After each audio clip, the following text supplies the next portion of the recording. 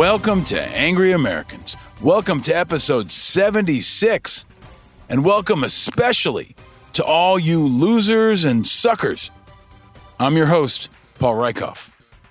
If you're not angry, you're not paying attention. President Trump keeps trying to defend himself against reports that first appeared in The Atlantic magazine that he described America's war dead as losers and suckers.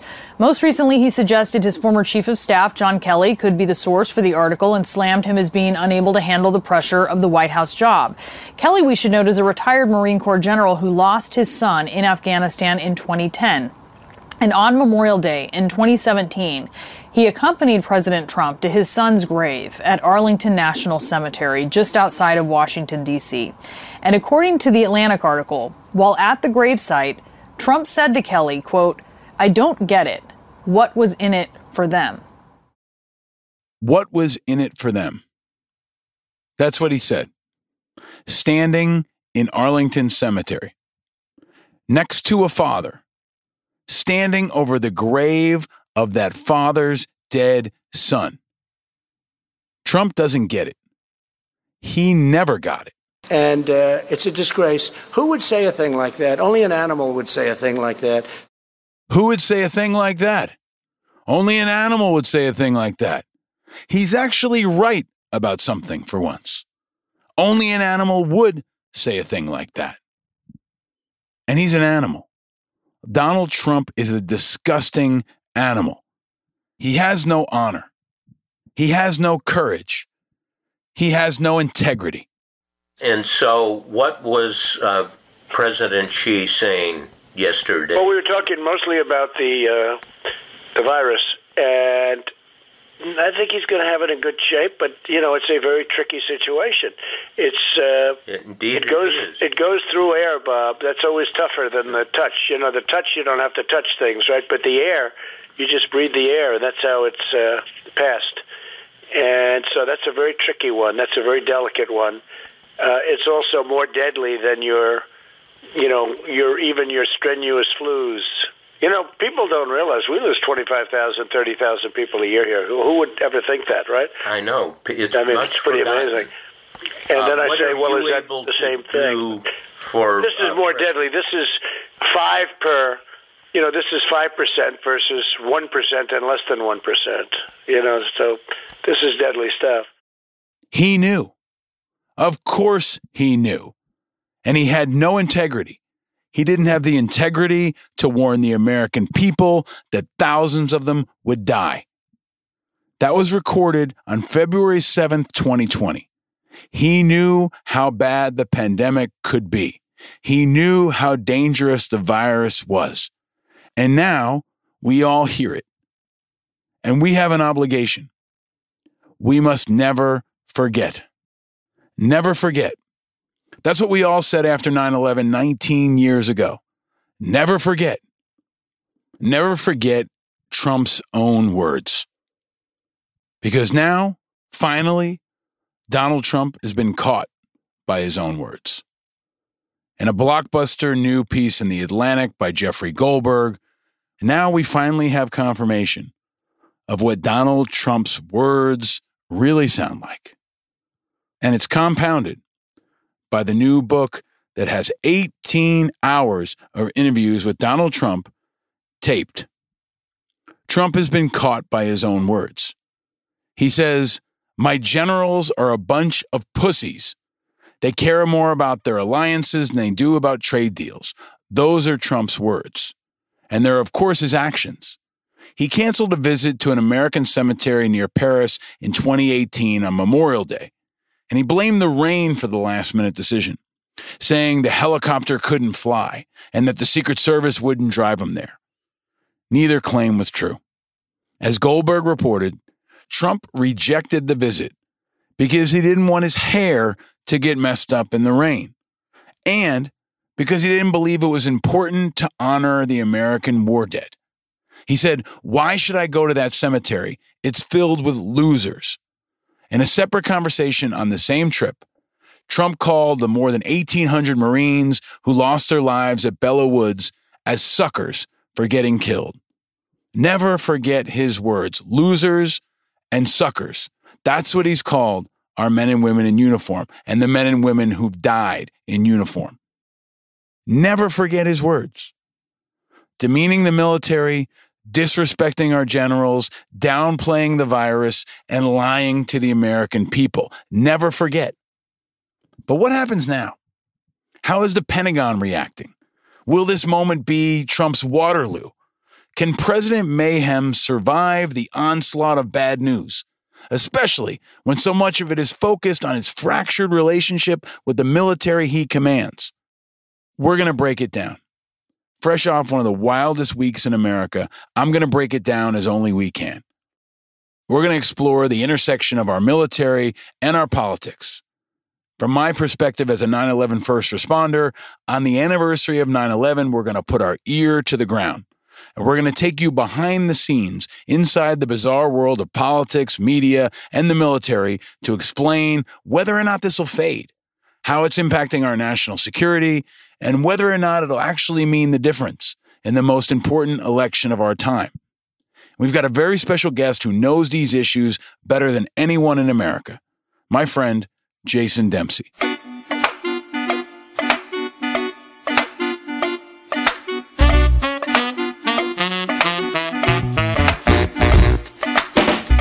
Dr. Jason Dempsey, PhD, is a badass warrior scholar, a former Army infantryman with a PhD in politics, who also loves beer and bikes. He's a professor, an author, a researcher, a combat vet, and one of the country's foremost experts on civil-military relations. Jason's a West Point grad, and he's an adjunct senior fellow of the Military Veterans and Society program at the Center for New American Security, one of the most influential think tanks in America. And he's a powerful voice that must be heard right now. Jason led units on the ground in Afghanistan. He served inside the White House alongside the president and literally wrote the book on the modern United States military. His book, Our Army, Soldiers, Politics, and American Civil Military Relations, is a must-read right now. We're going to talk about it.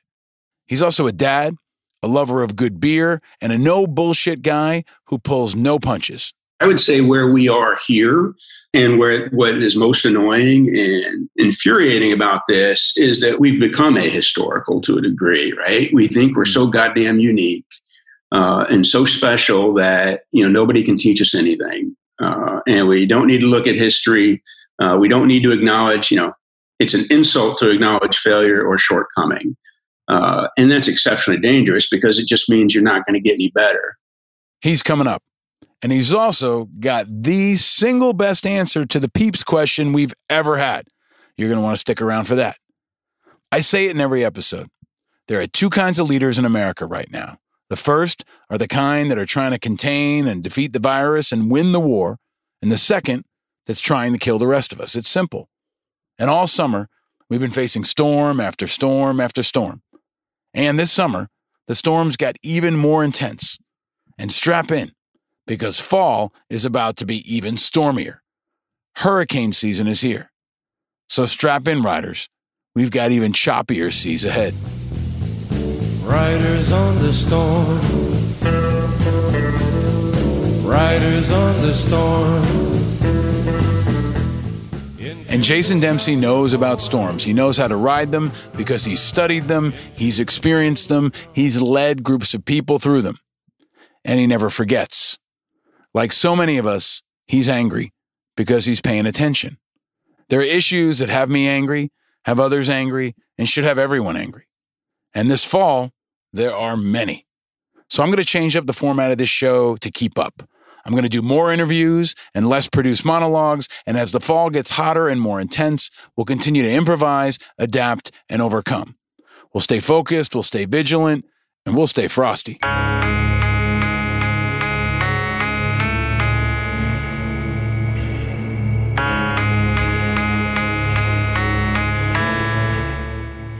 This month is the 19th anniversary of 9/11.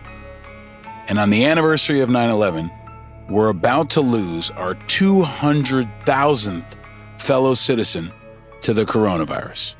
200,000 Americans have died. That's 67 times the number of people killed on 9/11. Never forget. Never forget the people that died that day. Never forget the spirit of that moment. Never forget all the errors in judgment and policy and war. And never forget that in our darkest times, we can be at our best. But also never forget that leadership and stupidity can fail us. And leadership and stupidity will cost the lives of thousands. And never forget that the only thing that's spreading faster in America than the coronavirus is the stupid.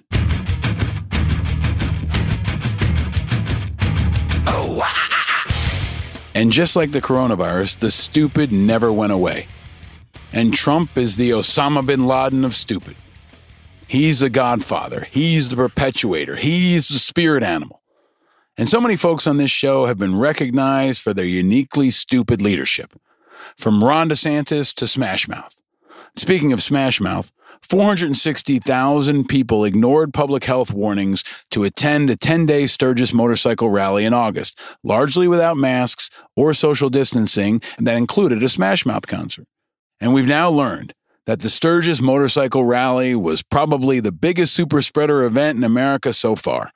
A provocative new study came out for the Center for Health and Economic Policy Study at San Diego University, which estimated that the Sturgis motorcycle rally may be responsible for more than 260,000 new cases of COVID-19 across the nation and $12.2 billion in costs. And all the while, the stupid was spreading.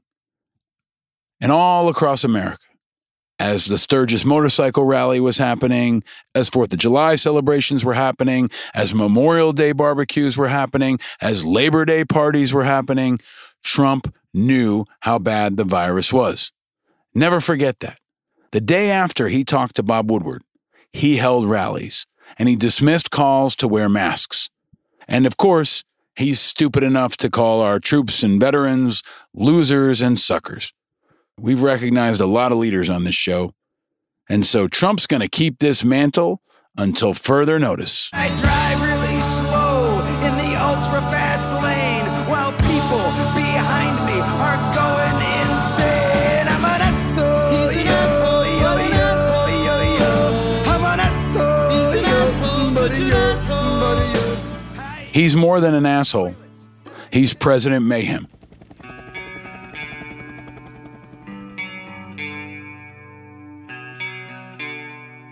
He's like a political suicide bomber.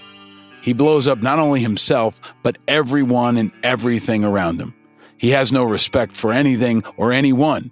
Not our military, not our FBI, not our intelligence community, not our post office. This is who he is.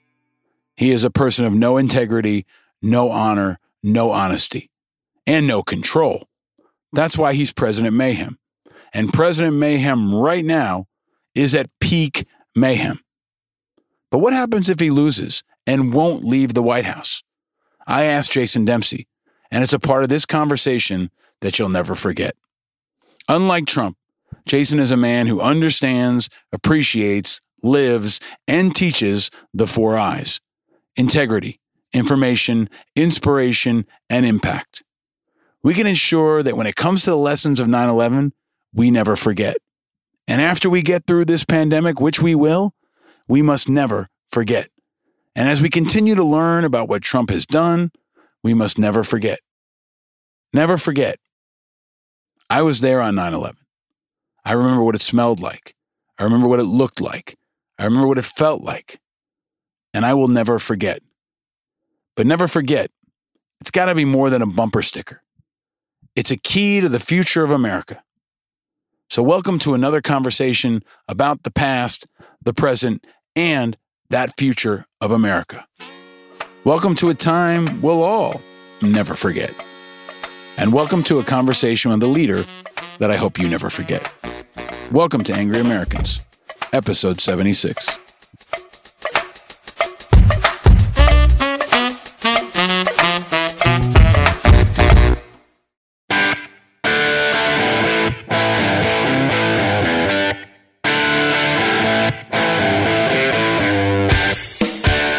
Ladies and gentlemen, angry Americans around the country and around the world, Welcome to a time of mayhem. Welcome to a time of chaos. Welcome to one of the most precarious times in modern American history.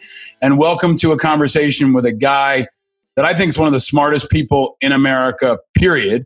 A guy I love reading everything he writes, listening to everything he puts out, and a guy that I thought was the perfect person to talk to right now as so many things explode and so much shit hits the fan.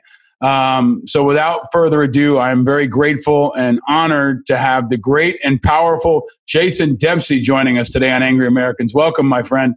Hey, man, it's great to be here. And I tell you, you kind of caught me out of the blue. I generally don't think I'm, hanging out in the stratosphere. And I sincerely appreciate the diversity of voices you've been able to bring in to talk about, the cluster that's ongoing in America. So there's a lot of cluster to talk about. Before we get to that, I want to ask you a question I've been asking everybody. Pandemic is still raging. Where in America are you? And how are you and the people close to you? Hey, man, it is, I'm doing very well.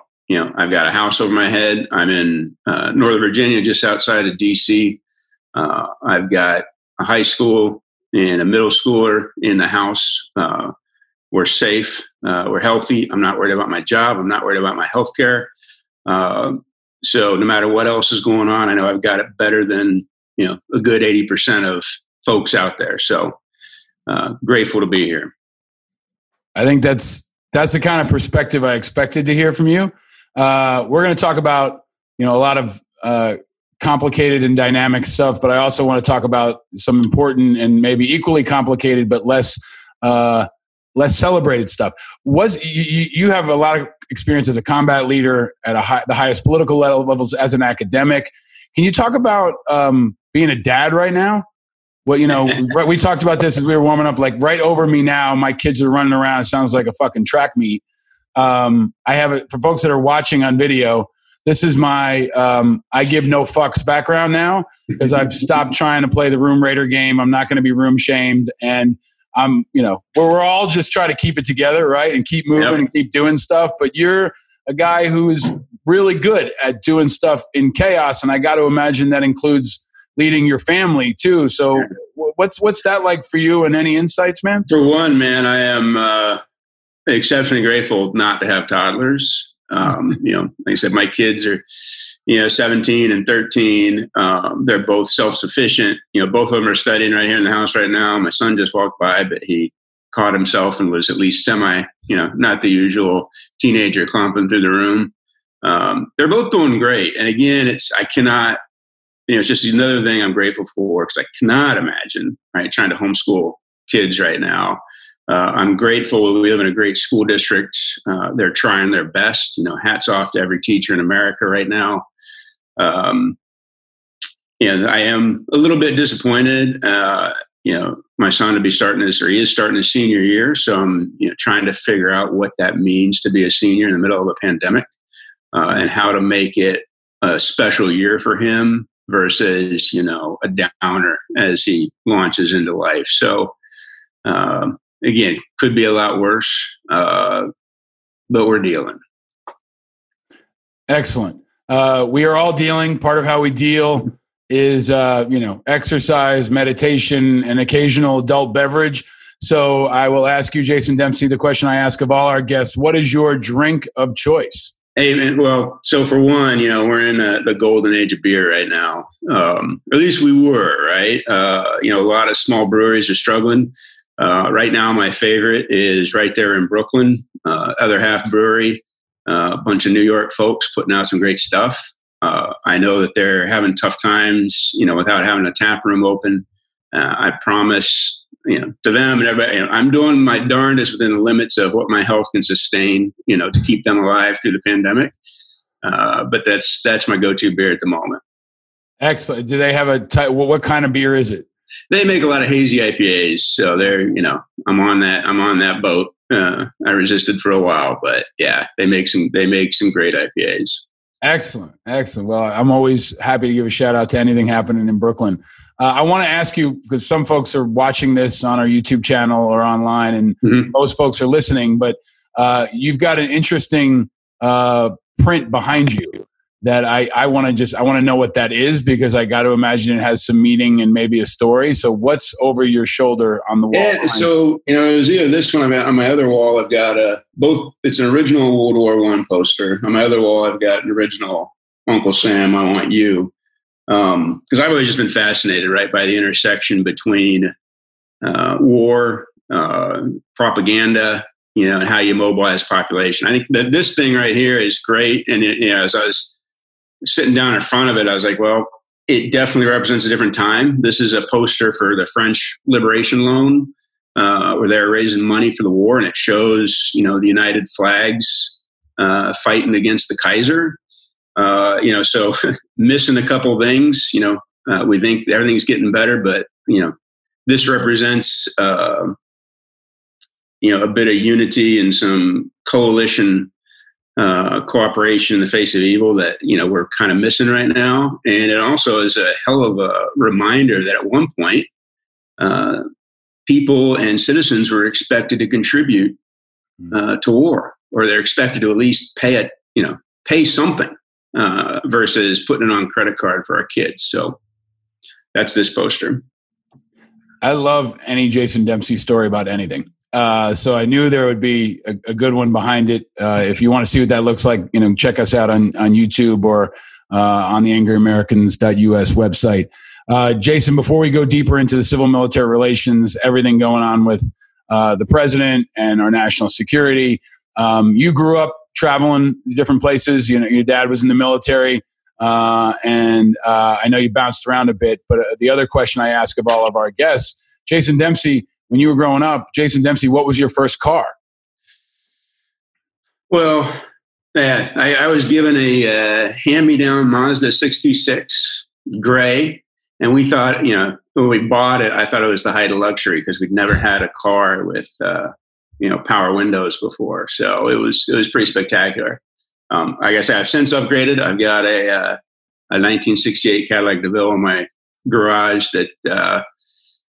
I got to get running again, and maybe if my son learns to drive safely, I'll let him take it out his senior year. We'll see. Wow. I want to go back to the 626. What year was it, and what color was it? Oh, Jesus. It was 1980s. We probably bought it in 86, 87, and it was that faded 1980s gray that just kind of gave up. And wasn't even trying to be a color. Excellent. And the Cadillac? I mean, what's Cadillac that? Is black. Maybe you can. It's a white soft top on shiny black. It sounds and smells like victory, and if you look at the hood, you can see all of America. I just got a Cadillac, and I'm excited about it. It's a newer Cadillac, but. It was always my grandfather's dream car. He never got a Cadillac. He came here with nothing and was a part of the World War II generation. And he used to have an Oldsmobile. And he used to say proudly, it's as big as a Cadillac. Which is hard because Cadillacs are huge. Right. Yeah, no, definitely a piece of the dream. So the dream all around us is fragmented. It's disjointed. It's being twisted. There's a lot of this I want to dig into with you. I mentioned as we were warming up, if folks haven't heard the Serial podcast about Bo Bergdahl, I thought that you were the best part of it. I think that there were some highlights. I think it wandered at times, but you were this guy I wanted to hear more of because you were the connective tissue in helping, I think, folks understand what it all meant beyond the politics and the media sensation. What does it mean? You're a great guy to help us understand what it all means, right? Whether it's a Cadillac, parenting, or that print behind you. So I want to start with kind of a big question. You're a strategic thinker. You've worked in the White House. You've been a combat leader. How do you evaluate this moment in history, where we are, and where the country is right now? That's a heck of a question, man. And I think historic analogies are always fraught, right? Because there's a very special kind of social engineering that many on the right like to grab onto. They avoid the idea of social engineering by saying we just need to return to a simpler time. And of course, that's the idea that simpler time even exists is just as much a fantasy as, some raging progressives' idea of a utopia in the future. So flashes back to the past are always fraught. But what I'd say is the more we look at things like the 2018 pandemic, we look at the previous bouts of influenza, we never did that great. We always struggled. There were anti-maskers. There was employers taking advantage of, sick workers. We've never done that great. Where I would say where we are here, and what is most annoying and infuriating about this is that we've become ahistorical to a degree, right? We think we're so goddamn unique and so special that nobody can teach us anything, and we don't need to look at history. We don't need to acknowledge. It's an insult to acknowledge failure or shortcoming, and that's exceptionally dangerous because it just means you're not going to get any better.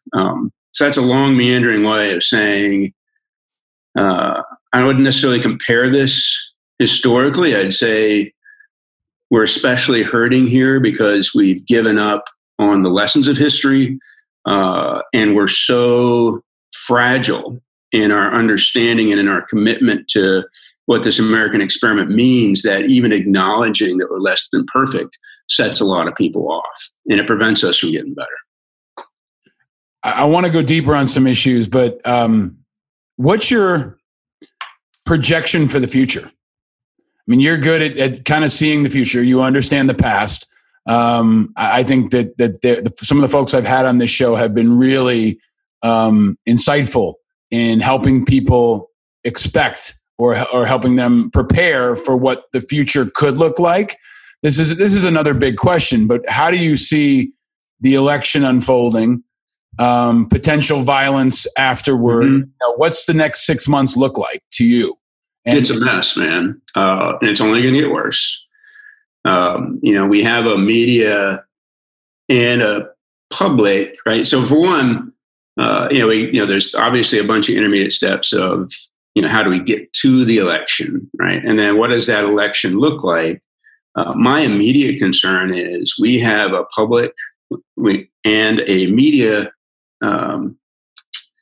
industry that is only built for one-day elections, right? You're going to see all these folks with their maps up, and they're going to want to declare a damn winner instead of educating everybody before then to say, hey, we're not going to have a winner on election night, right? And, you and I are old enough to remember the 2000 election and how important, right, some of that initial messaging can be about who's the predicted winner, who's not. My hope, and I know it's probably not going to come true, my hope was that the media would just shut the fuck up on election night and, report what they can, but caveat and educate and explain that this is going to be a 2, 3, 4, 5 week ordeal. And the more we tee up narratives of, winners and losers and the horse race aspect of it, the more we're going to see a little bit of violence. There will be violence either way, no matter who is declared the victor. And the question is, how do we react to that? How do local and national leaders respond? And it's going to be a time when people need to get off the sidelines, particularly those below the top. But, our senators, our representatives, our state AGs, our governors, all get involved and say, hey, we have a system by which we can count votes. And we need to keep the peace so that we get that through and that violence isn't going to speed it up. Violence is just going to prolong the whole goddamn thing. Can I ask you to go deeper on that? Because you're a guy who understands violence. You're a guy who's experienced it and administered it, right? Like we've been in that, and you've been in it much deeper than me, and you've also seen the political implications and other pieces.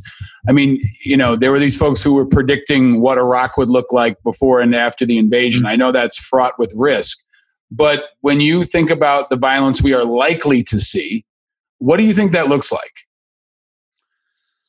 So we do have, we've got both,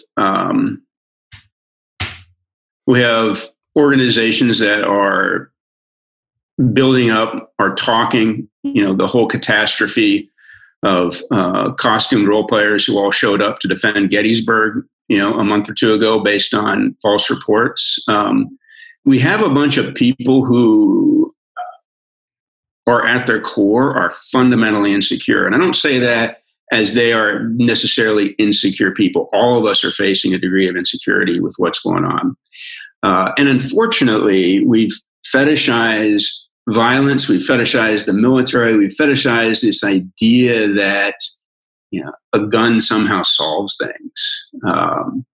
Everybody wants to be. When people are faced with a system they don't understand, when they're faced with the complexity of the world, the easiest thing to do is say, well, screw it. I can defend my house and I can pretend this is a zombie apocalypse, right? I can control everything within this little realm and it actually makes me feel better. The challenge is getting people, and this goes into the larger discussion about where we are as a country is, the center has collapsed. People have forgotten how to be citizens. And so they're looking for the easy button, right? This idea that if I just have a gun and I go shoot somebody, I can solve my problems. And I can make a statement about what I think America should be like that will then result in me getting what I want, versus understanding that once you unleash that violence, it's a nasty, nasty cycle and it never leads up. It only goes down, right? Things only get more chaotic. Things only get more desperate. Countries continue to fragment. And we lose both the rule of law, we lose the ability to compromise, we lose the ability to talk to each other, and we lose the ability to make moral judgments because it's all about who's standing next to me that's going to protect me with their weapon versus, oh, hey, how do we ensure that that schools are still open and that we have functioning water systems, right? Everybody wants to turn this into an apocalyptic battle, and we forgot how to do even the basics. So I don't know if that made any sense, but it does. It does. I think what we're what we try to communicate. I know for our families and the people close to us, a lot of us who've been in the military or been in law enforcement or even been in government are probably having these conversations where civilian friend or family member X pulls us on the side and says, hey, you know this stuff. How bad is it going to get? Right. And people are making judgment calls, right? Do I leave a city? Do I go to a school? Do I buy a gun? Right. Like these are decisions that people are making right now. And I don't think it's something the media is actually covering. I don't think we're having a thoughtful conversation about even the data around what's changing.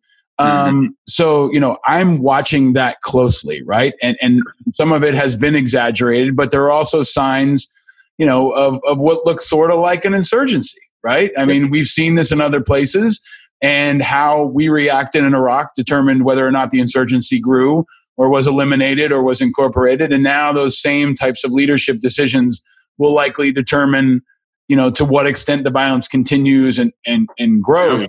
So I want to pivot into what's your area of expertise, the civil military divide. There are these conversations now where in some ways, the military is kind of fighting back. I've said that some of the guardrails are pushing back. I wish they pushed back sooner. I wish they pushed back harder. You are an expert in this area.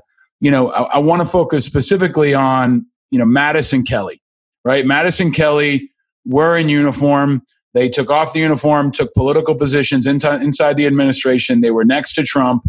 Now they're out. And I think many people have been hoping they will spill the beans. Right, that they will be the ones who are in next to him that have more credibility than anyone else. They're also white men, right? They're the generals, right? Trump ran on my generals, and then the two of them and McMaster's are now out and potentially in an adversarial position with Trump. So you've written about this. Can you break that down from your standpoint? And maybe answer a really specific question? What do you think their responsibility is? Yeah. No, that's kind of the crux of what's going on. So for one, these guys are in this on the idea because everybody's looking for a hero, right? Everybody's like, the military is going to save us. And I will say that their actions, I think they've justified them to themselves in the short term, but in the process, they've undercut the very institutions that they purported to spend their lives defending. And to be very specific on that, right? So for one, let's take John Kelly, right? As soon as John Kelly took off the uniform, one of his first interviews that I mentioned, he's like, yeah, domestic politics is just a complete cesspool. Stay out of that shit. And think about that, right? This guy just spent 40 years of his life ostensibly defending the Constitution of the United States of America and our political system because it's the best thing going. And his attitude was, fuck that cesspool. What the fuck, right? It won't, but it should be. It absolutely should be a means by which, the professional military educators within the Marine Corps, the people who kind of husband, how the Marine Corps views itself, how Marine leaders, and it's not obviously specific just to the Marine Corps, but all the military, should say, what in God's name, right, are we teaching and promoting such that somebody who's ostensibly positioned to defend democracy looks down his nose upon it? So that's kind of the first issue.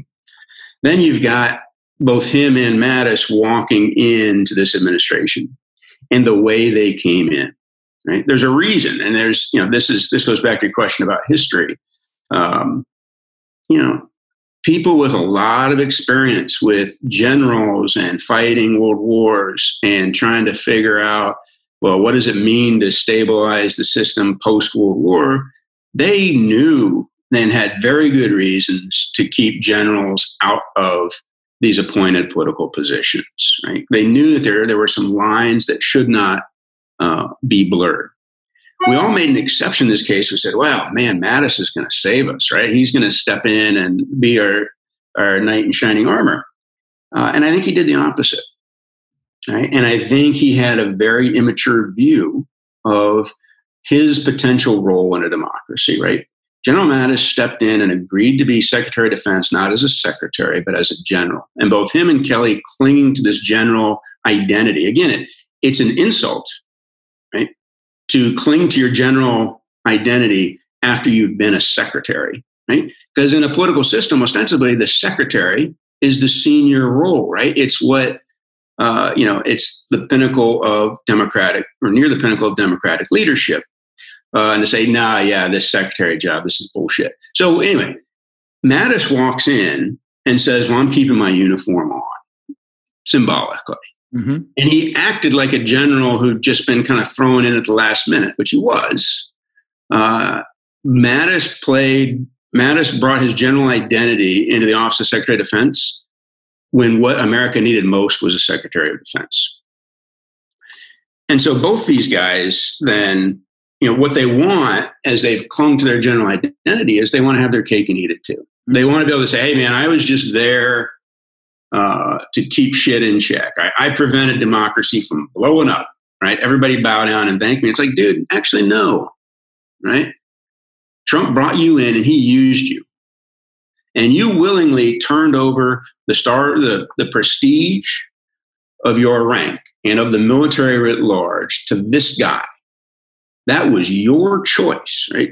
And I think these guys bought time for this administration to continue to consolidate, right? To wear down opposition. Right? Who's going to argue against, right, an incoherent foreign policy? Like, well, shit, Mattis is there, so maybe there's some coherence to it, right? Maybe it's not as batshit as it sounds, right? Maybe there's a vision there. When in a democracy, you need open and sustained debates and dissent. And by inserting themselves in there as officers, they shut a lot of that down.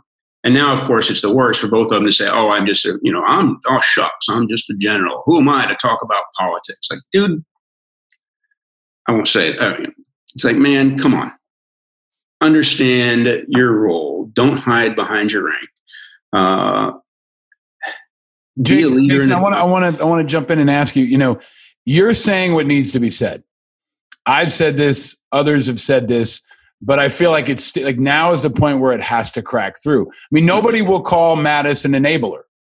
No one will call Kelly an enabler, right? And they have hid behind the uniform, hid behind the general title, which, Democrat. You've been in Democrat administrations, General Shinseki was put out at VA because they love generals and it looks good, the optics, right? We've seen this before time and time again.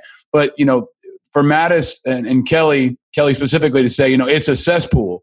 He was in the cesspool. He jumped in the cesspool, and then he doesn't want to be in the cesspool, right? Yeah. And now, I think that I think they have enabled this guy. They've helped him make it worse. They've allowed him to politicize the military in a way we've never seen. And then now we wake up every morning hoping that they'll come riding in to save us.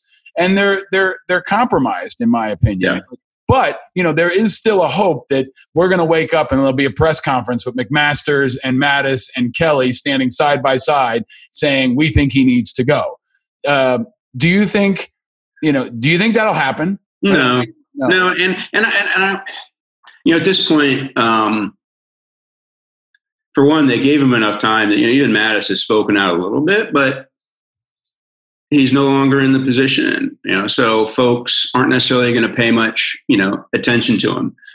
He had the chance, he wrote a book, walked around bashing every Democrat he ever worked for. And then it's like, I can't criticize presidents. I can't do this. It's like, dude, no, just admit you're a partisan. Admit that you clearly agree with most of Trump's agenda. And you see that just kind of, you agree with the general direction. You're just trying to, affect it on the margins versus saying, hey, no, I disagree with where this guy is going fundamentally, and I'm here to work directly against him in a political manner, right? That's cool. Go ahead and do that, man. Be a politician, right? That's actually your responsibility as a citizen at this point. Right. Not to wait. And I think what's dangerous is everybody saying, man, I wish these guys would come out as military leaders and condemn him. That's the last thing, right? We don't want military leaders to come out and condemn anybody, Democrat or Republican. The military, for the most part, needs to stay the hell out of it. But again, these guys try to have their cake and eat it too. And so now whenever there's criticism or whether they're being taken to the mat on something, they want to put the uniform back on and say, I shouldn't get involved in politics. Like, no, man, own it. That ship sailed. Go for it. Relatedly, just so there's no confusion. If we play this out forward, right? Now there are these controversial pieces being written by Nagel and others, right? About what happens if Trump won't leave office. So I'm not going to ask you about, what may or may not happen, but let's play this out. You worked in the White House for the president. You stood up joining forces. I think that might have been how we first met. You were still in uniform at the time, at a time when we had a group of people in the White House that were focused on a lot of this civil military relations stuff, right? Yeah. And how to get the White House involved. But you've been there. If Trump does not leave office and he has lost the election, in your view, as an expert on America, how should he be removed? And who should remove him? In the most mundane way possible. It's like Secret Service can turn off all the blue badges. Just like, okay, hey, you want to hang on the house? All right. None of your staff can come in or out anymore because they're no longer legally allowed to be here. We've revoked all the passes. We revoked all the parking. No, you can't bring your car in. And then, there's no need to, he wants nothing more or would want nothing more than, this idea of people storming the gates and him being forcibly removed. Let him go out in, the humiliation of just bureaucratic processes wherein, hey, dude, no, you can't send anything to Congress because you're not legally authorized to do so. And you can sit there and pout for as long as you want, but the government's going to keep moving on. Right. Let all the Democrats move in, assuming there's it goes that way. Let them all move in and start running agencies. I think this sense, the military shouldn't be solving any problems. It certainly shouldn't be involved in this one, right? And it's the same thing as like, hey, we need to arrest a drug dealer. Do we run into his house with guns blazing? Or do we just have a plainclothes dude who waits for him to go shopping for bread and picks him up, outside the grocery store? There are ways to do it without making it a spectacle. That's powerful. I mean, I think people are imagining this image of, Bob Mueller delivering a search warrant, pulling him out in handcuffs, right? But there is a powerful simplicity and probably the practicality of what you're describing. At some point, he and his people have to leave. And the idea of him trying to scan a badge that doesn't work to get back in the White House, it would be powerful and effective, right? And may actually be what has to happen. But let me ask you to drill down on something, because this time I think is different. At least we'll see where this goes. But this could be the biggest veterans military story of our time, because in my view, it may cost him the election. It may or may not. But this reporting from the Atlantic by Goldberg that he has called troops losers and suckers. There are multiple quotes now along those lines where he's disrespected service without the specifics of what he said, what he didn't say. We know who he is. I've said this is who he is. So whether or not we have an anonymous source or not, all the attacks on McCain and Khan and everyone else are out there and well established. Can you talk about what you think is happening right now in America around this, if it's landing, and what it means, not just for now, but for the future of the country? It's, for one, I think, it ties into the symbolism, right? The military is the last institution standing. Nobody has confidence in nearly any other organization. And again, we can talk a lot about that, right? We're probably at peak military for one. And I would submit that most of public confidence in the military is a facade. So it's something for people to easily get angry about, but it's fairly shallow in terms of how it's going to change people, who most of us have already made up our minds about, what this election is going to look like.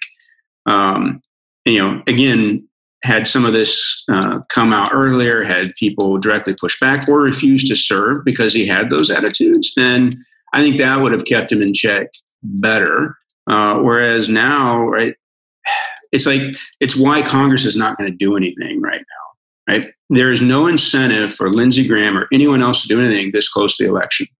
No incentive whatsoever. So there's really nothing short of, I can't even imagine the circumstances, right? There's clearly no criteria by which a lot of these political leaders that have tied their fates to him, they're not going to suddenly come to their senses.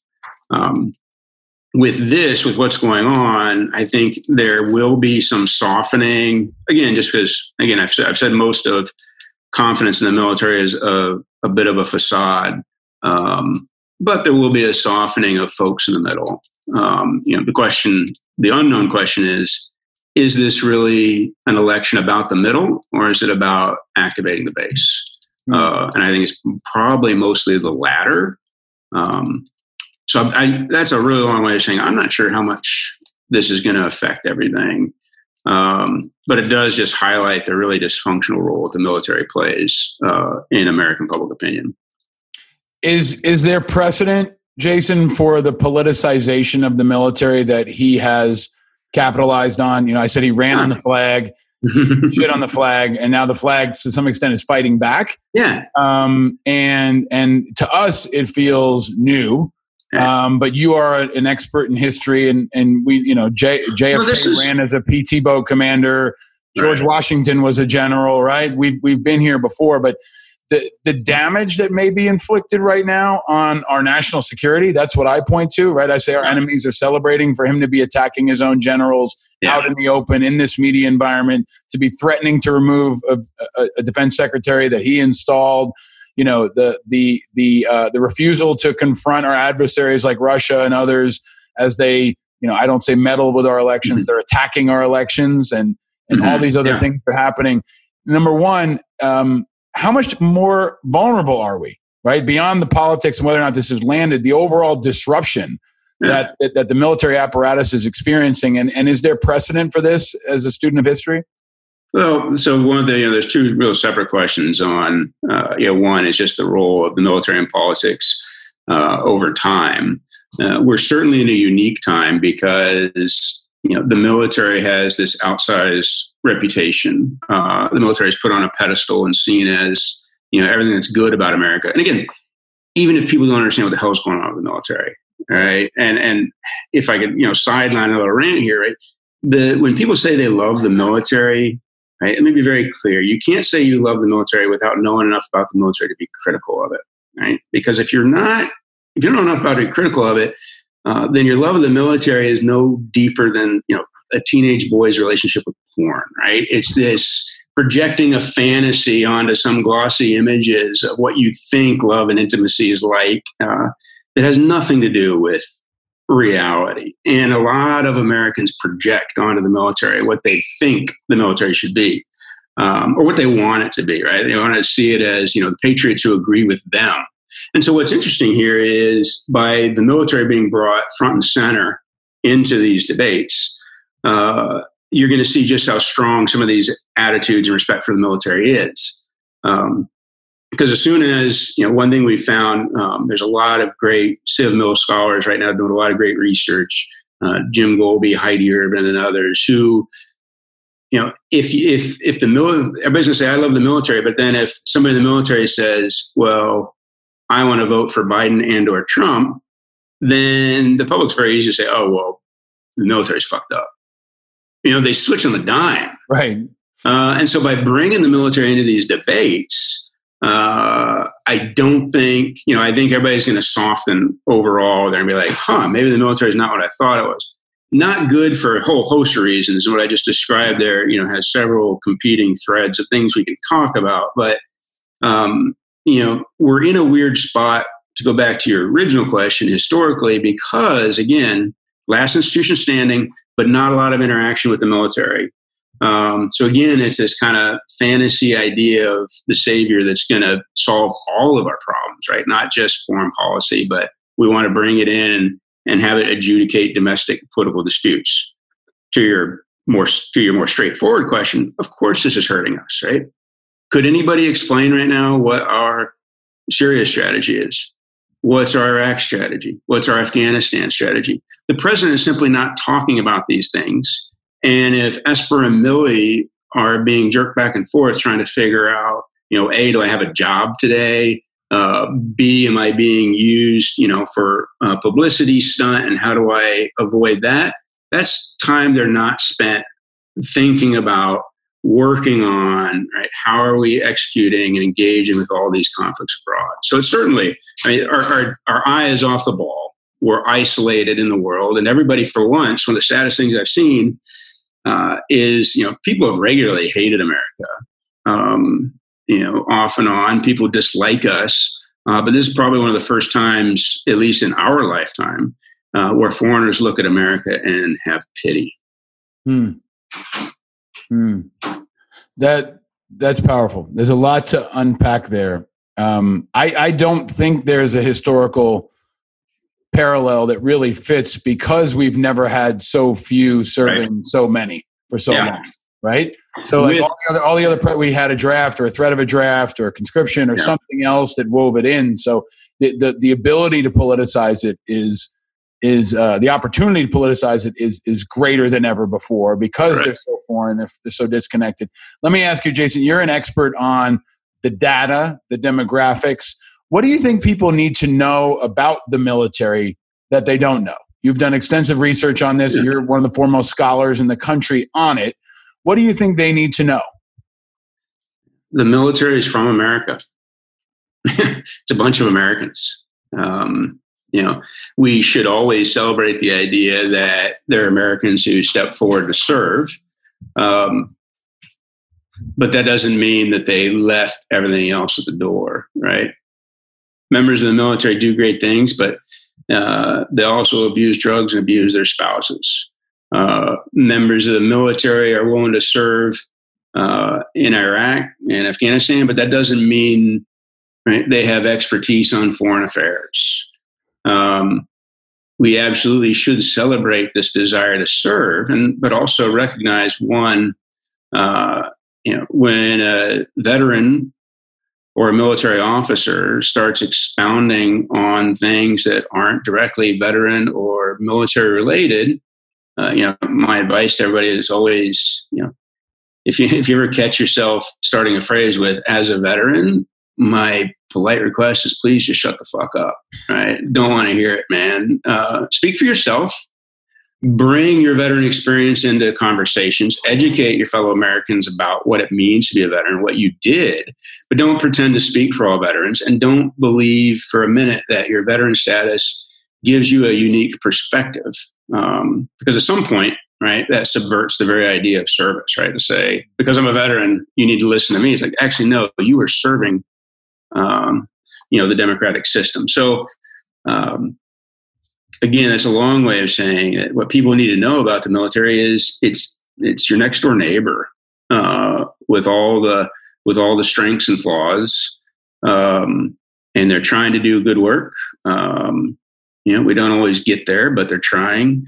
So don't turn them into, recognize them for what they are, but don't turn them into superheroes or villains.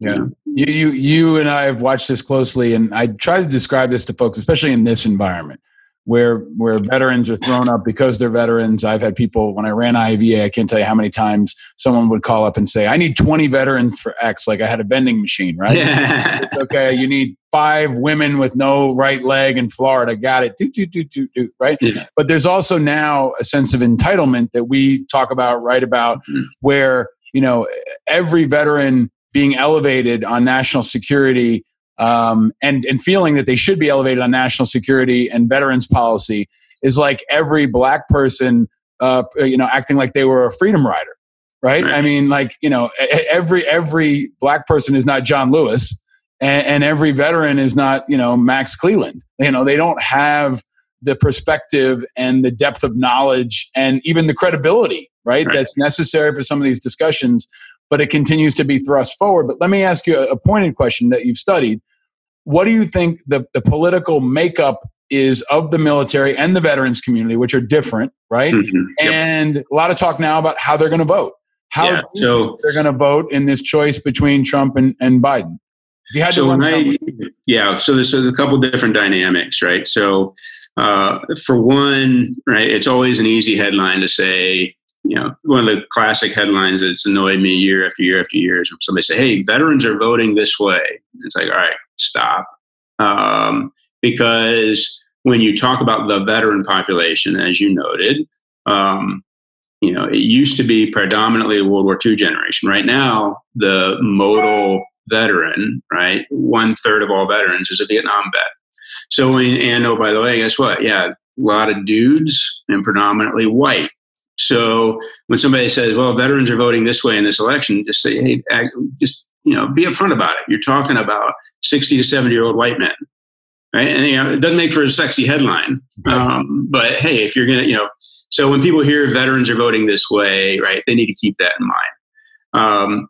When it comes to the active force and, if you want to parse out the younger generation, veteran status or military status does not shape opinions as much as people think, right? People walk in inclined to be a Republican, inclined to be a Democrat, and that's kind of how their worldview forms. The active force in all of my studies, in terms of liberal and conservative self-identification, looks almost exactly like America, right? Just as many liberals, just as many conservatives, a lot of people who are just kind of in between, like, man, I don't know, particularly with a young population, but it largely looks like America. Where this has gotten interesting with this election is, academic geeks like myself will break stuff down, traditionally on the models of liberal, conservative, Republican, Democrat. But right now, neither of those two framings really mean anything, because populism and reactionary politics have kind of driven right through the middle. We're watching a fracturing of the Republican Party. You are seeing a lot of historically identified veterans who would historically identify as Republicans saying, okay, well, maybe not this particular version of the Republican Party, and it's going to be a few years before all this shakes out. And, what will the Republican Party be in 4 to 8 years? I don't know. I just know it's not going to be the Republican Party we grew up with. It's either all Trump and reactionary populism, or could potentially be some of what you're seeing out of the Lincoln Project. So anyway, yeah. So that's a long way of saying my models and what I've looked at in terms of how veterans and how young folks approach politics is, it used to be the younger you'd naturally be kind of more liberal to a degree. I think what some of what we're seeing is some older active officers are saying, you know what, this isn't good for national security. I believe in the systems and institutions I've been trained in. And that's where I think you see the Military Times break a little bit, right? Very senior careerist folks, but then also they're on top of a group of younger soldiers who are just as prone to kind of this wave of populism as anybody else. Got it. So Jason, let's do maybe kind of a rapid fire on a couple things, because I think you're an expert that I'm lucky to have here. Trump has announced, the Defense Department has announced a drawdown in Iraq, 1/3 of our troops coming down. They're making a big deal out of it. I don't think it's a big deal. Dropping down 2,200, leaving behind 3,200. You worked in the White House probably around the time that Obama had a celebratory ceremony in 2011, I think it was, announcing the end of the Iraq War. This feels very political to me, right? Yeah. At a time when Trump needs a win and he wants to deflect. And I don't think the Pentagon makes any announcements without him knowing about it. But, this week, the week of 9/11, they say, hey, by the way, we're bringing troops home from Iraq, which we're doing all the time. But that's my view. I think it's bullshit. I don't think the Iraqis think this is a drawdown. I don't think the American public even knows we have 5,000 troops there. Mm-hmm. But what's your quick breakdown of that? And potentially by the time this airs, there may be a similar announcement about Afghanistan before. Yeah. I mean, there's simply no coherence, right? There's no coherence in terms of, one of the things that's been interesting about the last 4 years is just a lot of this stuff's been on cruise control. And it's just kind of the day-to-day in and out of military planners kind of driving the train. This announcement, it's as worth anything else that's been stated about, our direction in Syria or Afghanistan over the last 3.5 years, which means it's meaningless, right? There is no there. This guy's shown that, more than willing to just make an off-the-cuff statement, and then it's up to Esper and everybody else to try to figure out how do they backwards engineer. Oh, today we're taking the gloves off and we're fully in the fight. Oh, nope, wrong memo. Right? We're actually, this is the president who's getting us out of wars now today. So everybody act like that's the case. He's just throwing spaghetti on the wall, and unfortunately, not only does it lead people to doubt any statement out of DOD, but it also prevents public engagement. Right? I think one of the things that annoys both me and you is, a public that doesn't realize that we still have ongoing operations in Iraq and Afghanistan. But you can't blame a public for well, wait, I thought this guy got us out of all wars. Or wait, I thought this guy took the gloves off 3 years ago, and when he dropped a really loud, obnoxious bomb that did jack all. I thought that was, when we declared victory. So, you got to, I think for the most part, you can just ignore it as noise. Let me ask you the question I do ask of all my guests. Jason Dempsey, what makes you angry? All of this. And it ties into, I know we talked a lot today about a lot of different topics. The thing that makes me most angry is the general abdication of citizenship. Everybody wants to be angry. Everybody wants an instant solution, but nobody's willing to do the work.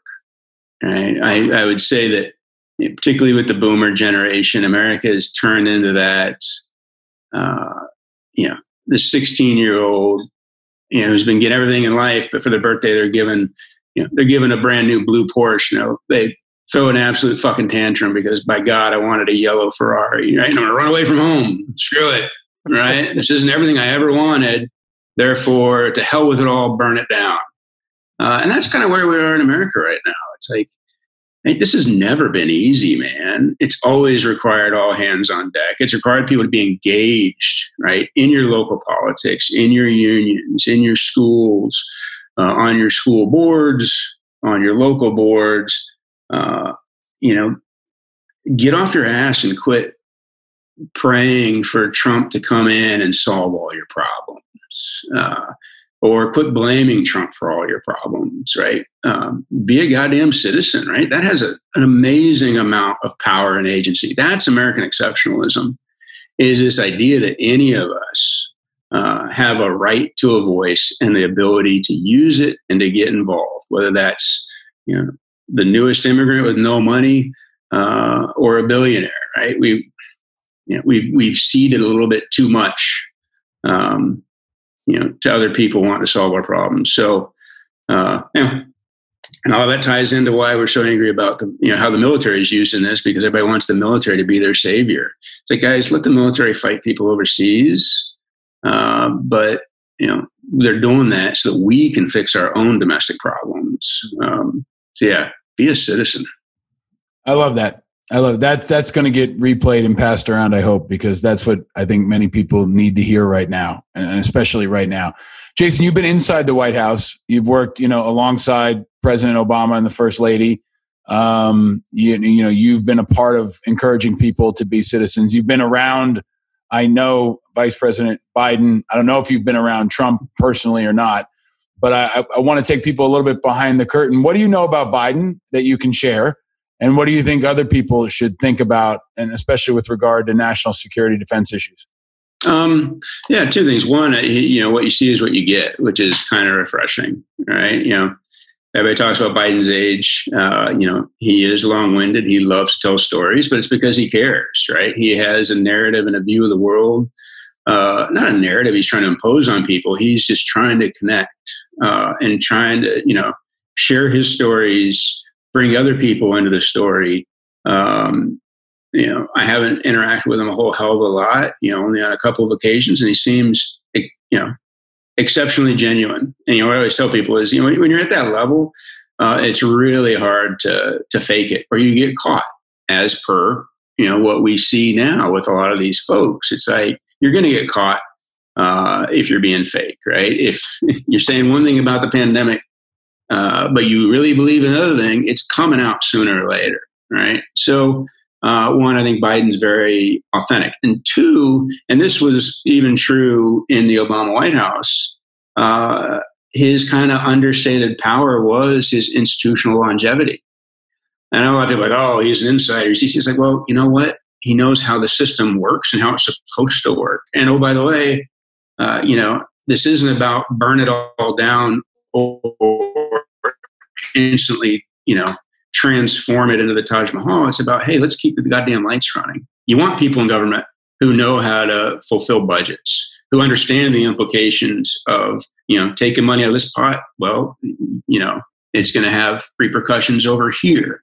And so I think one, and as he's selling himself as a very steady hand. The other thing I would say is he was right about Afghanistan, or he was more right than anyone else. He was more right than George Bush. He was more right than Condi Rice. And, sadly, he was more right than where Obama ended up. This idea that, hey, we're not going to remake this thing. Now, you can argue over whether his particular version of CT Light was going to work.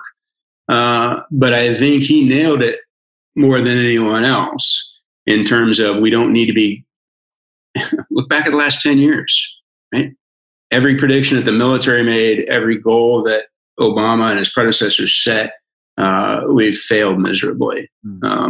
So, a lot of people ding him on foreign policy, but at least in that respect, hell, I'm willing to listen to him. CT Light, counterterrorism light, right? Yeah, that was kind of the option he's throwing out. Like, let's not try to remake Afghanistan. He said, I don't think we can do that. I don't think it's something we should try to do. But, we had a whole coterie of, saviors at that point. It was in the form of, Petraeus rolling in saying, oh, no, man, just give me 3 decades and several $1 trillion and I can reform Afghanistan. Right. And everybody thought, okay, well, that. Right. And he wrote a piece, too, with one of my dearest mentors, a guy you may have met, Les Gelb, about what could happen in Iraq. And he basically said it's going to fall into 3 different states.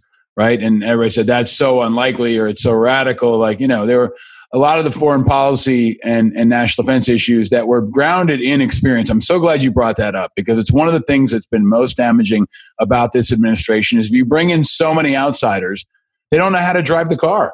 Yeah. Right. Like they're the dog that caught the car and has to figure out how to drive it. Right. And they smash it into everything. And that's true whether it's the Department of Education or the VA or the Pentagon. And there's so many people who have no basic knowledge of how to operate what they're driving. Right. And I think we've seen that, maybe most acutely in places like the Pentagon or Homeland Security or in education.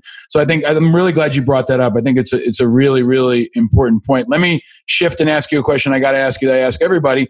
You're a serious guy, man. You do some serious stuff and really important stuff, but you also keep a really steady hand and a balance. Jason Dempsey, what makes you happy? Usually, man, it's just getting out and, we can't do it right now, but bike racing usually. It's a great outlet. It has nothing to do with foreign policy or veteran status. And, you get out there and you get in the mud and leave it all out there. Normally, this would be the start of the race season. I'd be out racing with my son for the first time, in some of the same races, which I was really looking forward to.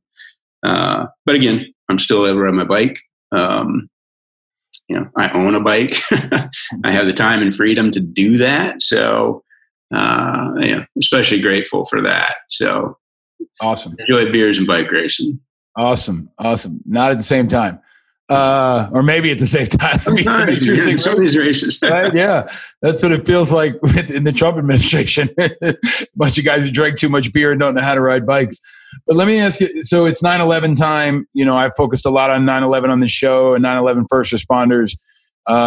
You have a powerful 9/11 story and experience. 2 questions, Jason. One, what's your 9/11 story? Where were you that day? And with all this time in perspective, whether it's somebody like us who experienced it, lived it, or maybe the kid who was born a week later. Yeah, Jesus. What do you want those folks to know about that now as we hit the 19th anniversary? Yeah, it's stunning, really, right? It's kids who are graduating college today, or maybe 2, 3, 4 years old. They have no understanding of 9/11. So it's now a full generation past. I'll tell you, for me, I had just given up a company command out of Fort Stewart, Georgia, and rolled into New York City. And I remember, the New York Times Magazine that week was all about some heiress who'd gotten drunk in the Hamptons and backed into some people at a party. And it was like, and I remember thinking, holy shit. I thought, Kuwait and everything else was important, but apparently I got to figure out where the fuck the Hamptons are and, what that is. And then so I'm sleeping there the morning of 9/11 and, no shame in my game. I was sleeping in. And father-in-law called up and was like, hey, a plane hit. I'm like, God damn it. I got to get out of bed. And, then everything rapidly unfolded. And obviously we've seen the aftermath of that. What's really disheartening, right? Because in those weeks after, the one thing we all remember, it was a good 7 days before anybody honked at each other again, right? It was shocking to hear a car honk again. And there was a sense of, okay, let's all just kind of take stock of what's going on, be there for each other and figure out, well, what does this mean about America's role in the world? And unfortunately, that then deviated and instead of taking stock of where we were, we had folks like Rumsfeld and Cheney who came in and brought pre-existing agendas into what our reaction was going to be. And we're still suffering from that. 19 years later, we're still suffering with the immaturity and the mendacity of how we approach that aftermath and what we use that tragedy for, and the opportunity. It's hard to say. With tragedy comes opportunity, and we shot it. Right, we wasted it. We threw it away and went back to business as usual. So, what can we take now? I mean, if with the loss of 186,000 lives, I'm afraid we might not take stock of this either and figure out how to be better. I hope not, but anyway, that's. I think whatever happens going forward, I hope that your voice is at the center of it. I know that if Biden's elected, you should get some phone calls, and I hope you're back inside the White House or back in a position that can help drive forward the future and remember those lessons. You are you're a conscience, man, and I think that especially in the weeks to come and days to come, it's going to be more important than ever. I think you and a small number of guys and gals like you, represent the future of this country, and you can help us stay on the right path, or if you're not involved, we could go down a wrong path. So I hope you're intimately involved in whatever happens inside Washington in the next couple of years. I recommend that everybody read your book and read everything you write, listen to everything you say. You're a true patriot, man. And I'm careful about throwing that word around, but I think you help us understand what's good and what's not, and what we can do going forward. So I'm really grateful to have this conversation with you right now. I hope you'll come back. And before I leave you, I got some gifts. I'm going to give you rapid fire.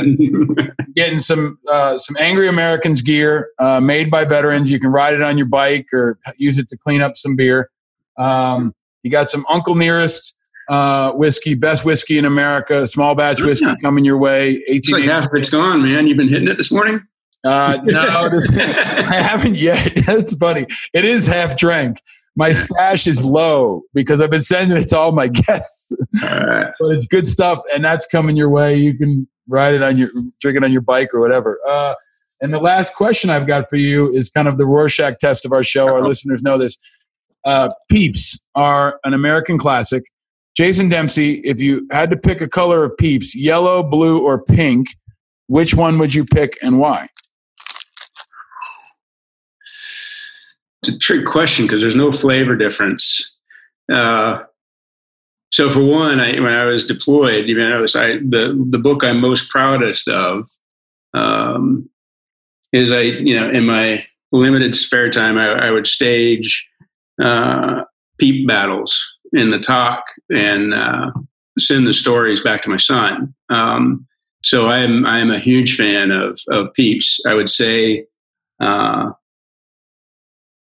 the pink ones look the best when you light them on fire. So I'd go with pink. That is the best Peeps answer we've ever gotten. I was not expecting the Peeps answer. I didn't follow all the way to the end on these. So 76 shows, and that is by far the best Peeps answer we've ever had. That's fantastic, man. Well, here's to many more Peeps battles and hopefully less things lighting on fire in this country. But hey, man, thanks for all you do, and thanks for these conversations. I said anytime people are willing to sit and talk about the role of the military, the role of citizens, we need to have more of these conversations. And I'm exceptionally grateful that you're hosting them and that you're using your platform to get people to pay attention. And not necessarily come to an answer that I may agree with, but hell, come to an answer, man. So I appreciate you forcing those conversations. Thank you, Paul. Thank you, brother. Right back at you. Wish you all the best. And here's to lighting Peeps on fire, man. Stay frosty, my friend. You too, brother.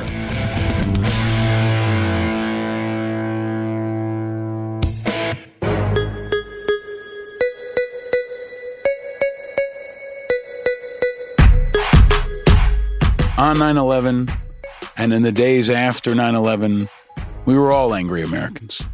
And some of us turned that anger into positive impact. Others turned it into negative impact. Others turned it into more destruction. And again now, there's plenty of reason to be angry. But there is a way to turn it, to channel it, to harness it. And there's always a way to make an impact. And just like every guest we've had on this show from the start, like Jason Dempsey, and like so many people who stepped up on 9/11, continue to step up today, and will step up into the future, you can be a helper. And it's always time to be a helper, but especially right now. Always look for the helpers. There will always be helpers, even just on the sidelines. Because if you look for the helpers, you'll know that there's hope. And every show I offer a way to convert your righteous, understandable anger into positive action. A positive action that shows that angry Americans can also be impactful Americans. An action that will channel your energy, make you feel good, and make a difference. And like this show, our actions are always packed with the 4 I's: integrity, information, impact, and inspiration. So this 9/11, remember the spirit of 9/11. Remember the men and women who stepped up on 9/11. And remember the men and women who are dying now because they stepped up on 9/11. If you've listened to the show for a while, you remember our conversations with New York City firefighter and hero Rob Serra. He's on the board at the Ray Pfeiffer Foundation, named after another hero, Ray Pfeiffer. So this 9/11, take some action and go to the RayPfeifferFoundation.org. Step up and help the heroes who stepped up to help us and who will continue to inspire generations of heroes in decades to come. Go to the RayPfeifferFoundation.org, or you can Google it or go to the Angry Americans website, and there are ways for you to get involved, take action, and help. And if you got a story to tell or a resource to share, find us on social media and use the hashtag Angry Americans and let me know. Never forget, don't just be angry, be active.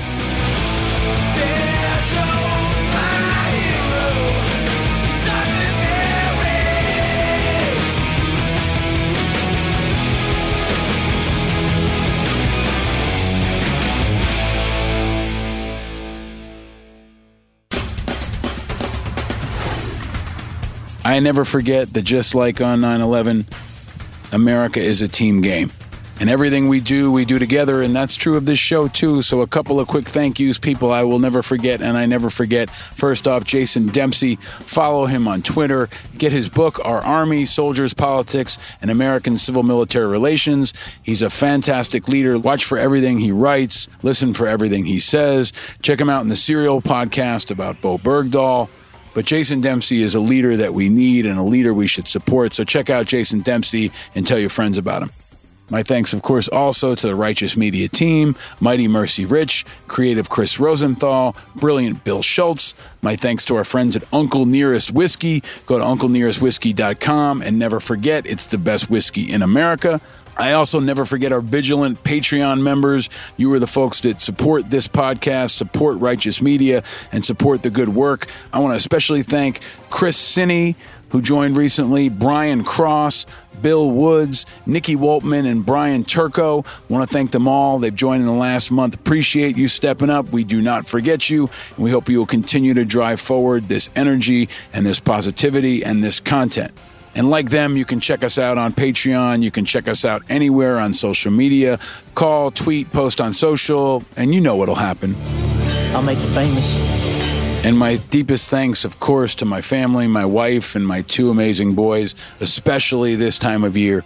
I always reflect and remember how grateful I am to have you and how grateful we are to be connected to New York City and be a part of its rebuilding. But my deepest thanks to my wife and my 2 boys who make sure I never forget what it's all about. And never forget to tell your friends about this podcast. Let them know that we're out here. Subscribe now, and you'll have it hot and fresh and waiting for you every Thursday. We've got some incredible guests coming up. I'm not going to spill the beans, but check out our Instagram and our social for more. And guess the guest. If you guess correctly, we will never forget, and we will get you hooked up with some awesome Angry Americans gifts. So go ahead and do it. Seriously, do it. Do it. Do it. And please keep the feedback coming on social media. I see you. I hear you. I'm with you. And go to angryamericans.us. You can sign up for our newsletter. You can see video of my conversation with Jason Dempsey and a bonus feature.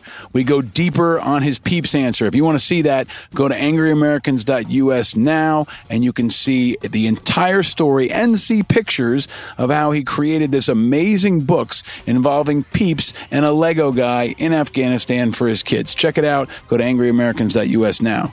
And just like Jason did in Afghanistan, just like so many heroes did on 9/11, and like so many of you every single day out there on the front lines, we will adapt, improvise, and overcome.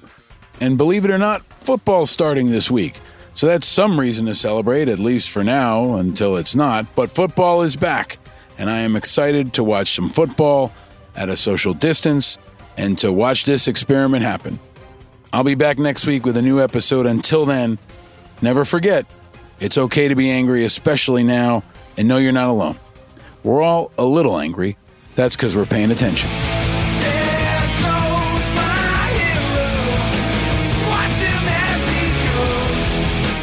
I'm your host, Paul Rykoff. Thank you so much for listening and spreading the word. Wear a mask, stay frosty, stay vigilant, America, and never forget,